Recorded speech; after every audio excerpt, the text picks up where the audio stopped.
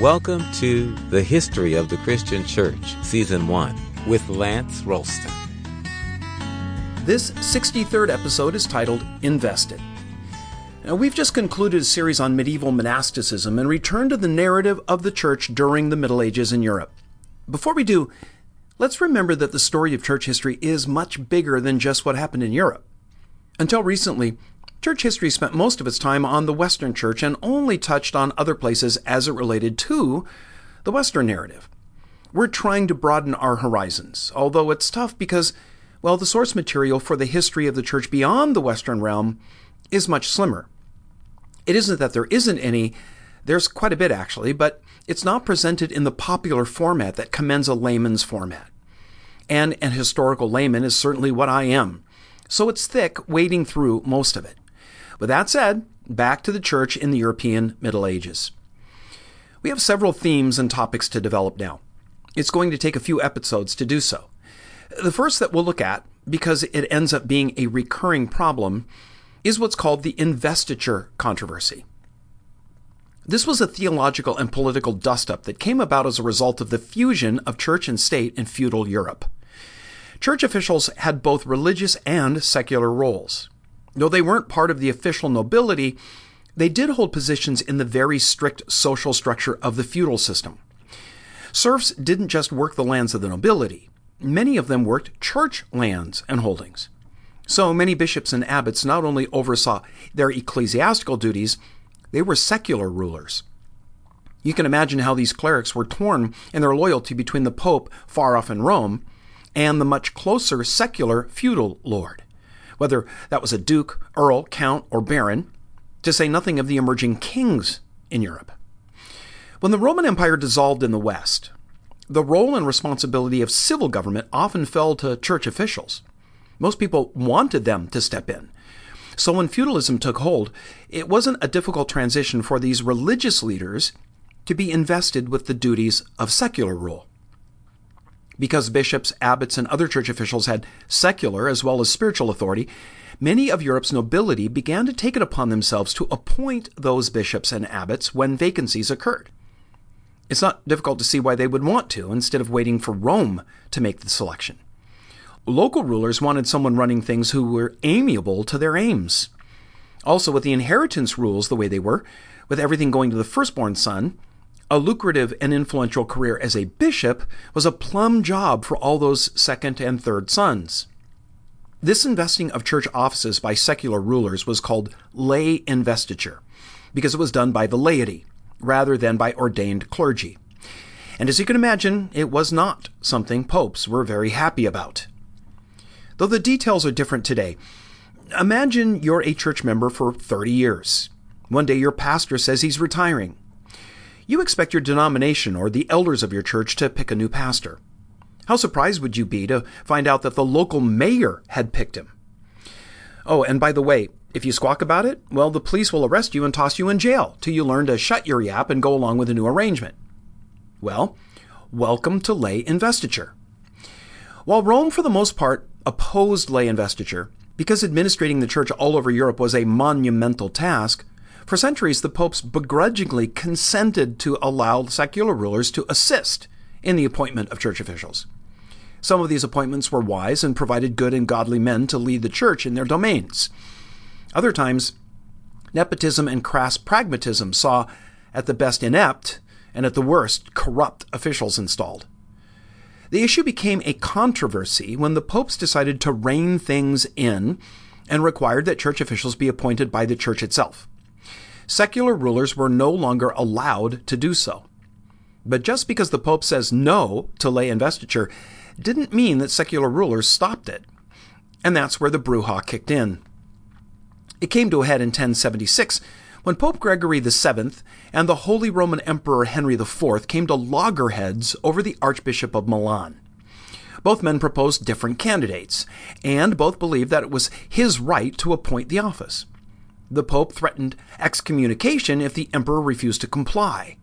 Henry answered by calling a synod of German bishops at Worms in 1076.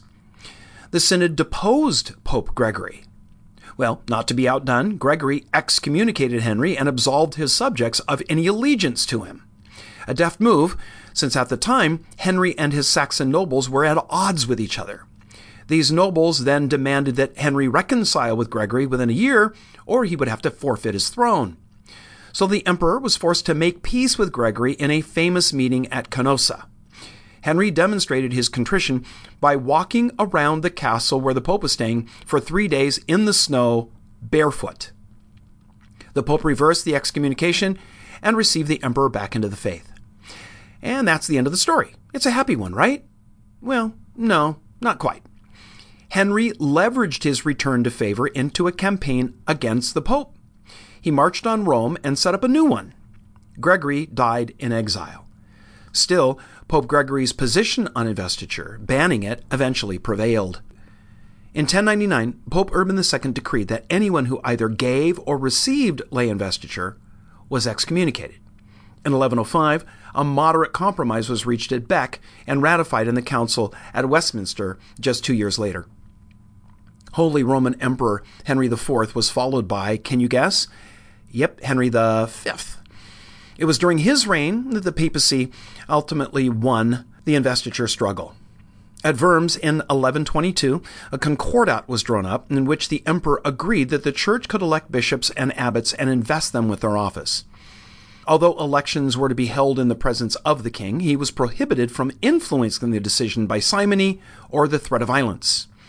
While it was the church who selected her clergy, it was the secular rulers who handed them the symbols of their authority in the form of a crozier and a ring, representing their role as shepherds of the flock of God and that they were married to the church. By allowing secular rulers a hand in the bestowal of the symbols of the office, it conveyed the idea of the bishop's duty to support the secular ruler. The political intrigues that flowed from this dual loyalty of church officials across Europe, well, it becomes a thing of legend, literally. I'm guessing most listeners have seen at least one movie that captures the intrigues that ruled the political and religious scene at this time. Despite the Concordat of Worms in 1122, there were a few of Europe's nobles who continued to practice lay investiture kind of on the sly.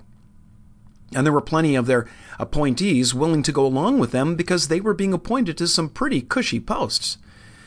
But eventually, lay investiture was set aside as feudal society gave way to the modern world. We're going to round out this episode with a review of an aberrant doctrine that kept resurfacing in the church in both the East and the West. It was an attempt to understand the person of Christ. Adoptionism had an early origin, being advocated by the Ebionites in the 2nd century. The famous Gnostic heresiarch Cerinthus had taught a form of adoptionism. While the details of adoptionism vary from time to time and place to place, the basic idea is that Jesus was merely a human being who was adopted by God into his role as the Messiah and the Savior. The nature of this adoption, that is, what it affected in Jesus, is where adoptionists differ. That, and when exactly God the Father adopted Jesus, the man, to become the Son of God. Some think that it occurred at his baptism, others at his resurrection, and still others at his ascension. Now, adoptionists all concur with Jesus' humanity, but they deny his eternal essence as God the Son. They say he became God the Son due to his morally excellent life. The church declared adoptionism a heresy at the end of the 2nd century, but it continued to find a home in the work of several teachers and groups in the following centuries, right up through the Middle Ages and into even some small groups today. The term adoptionism is used to describe another but very different flavor of the idea that arose in Spain during the 8th and 9th centuries. To differentiate it from classic adoptionism, which starts with a human Jesus who becomes the divine Christ by adoption, historians refer to this later heresy as Spanish adoptionism. It begins with God the Son adopting a human form, but not really the human nature that went along with it. The first to articulate this view in the late 8th century was Elipandus, the Archbishop of Toledo. His views were quickly seized on by his opponents and declared heretical. His supporters were summoned to appear before Charlemagne, whose clerics were able to persuade them away from their aberrant beliefs. That ought to have been the end of the matter. They had been treated civilly and with respect by the emperor, but when they arrived before the Pope in Rome, they were publicly humiliated. This seems to have only inflamed the adherents back in Spain, who determined to resist Rome's efforts to rein them in. This came to an unfortunate moment as the church in Spain was at this time dealing with the Moorish Muslim rulers. While adoptionism can rightly be labeled a heresy, especially its earlier manifestation, Spanish adoptionism, that's a bit of a more tricky wicket. I'm not going to get into the technical details of the theology, so let me just say that there is in the New Testament some passages in the Gospels and the letters of Paul that seem to speak of Jesus' two sonships. When these passages are viewed through the lens of some of the early church fathers, one can see a subtle nod toward the core ideas that form Spanish adoptionism. It gets back to the issue that we've spoken of here often in Communio Sanctorum, that is, how to understand and then how to articulate the nature, person, and identity of Jesus. Theology is the fine art of making distinctions that have to be expressed in words. Finding the exact right word has proven to be the angst-filled work of centuries and some of the keenest minds in history. Though Spanish adoptionism was effectively quelled by the 10th century, it resurfaced in the 11th and the 12th to once again enjoy a moment in the sun and then to be sprayed with some more theological roundup and to die out once more. It's the ancient classical adoptionism that's enjoyed a bit of a resurgence in modern times in a flavor of liberal Christianity.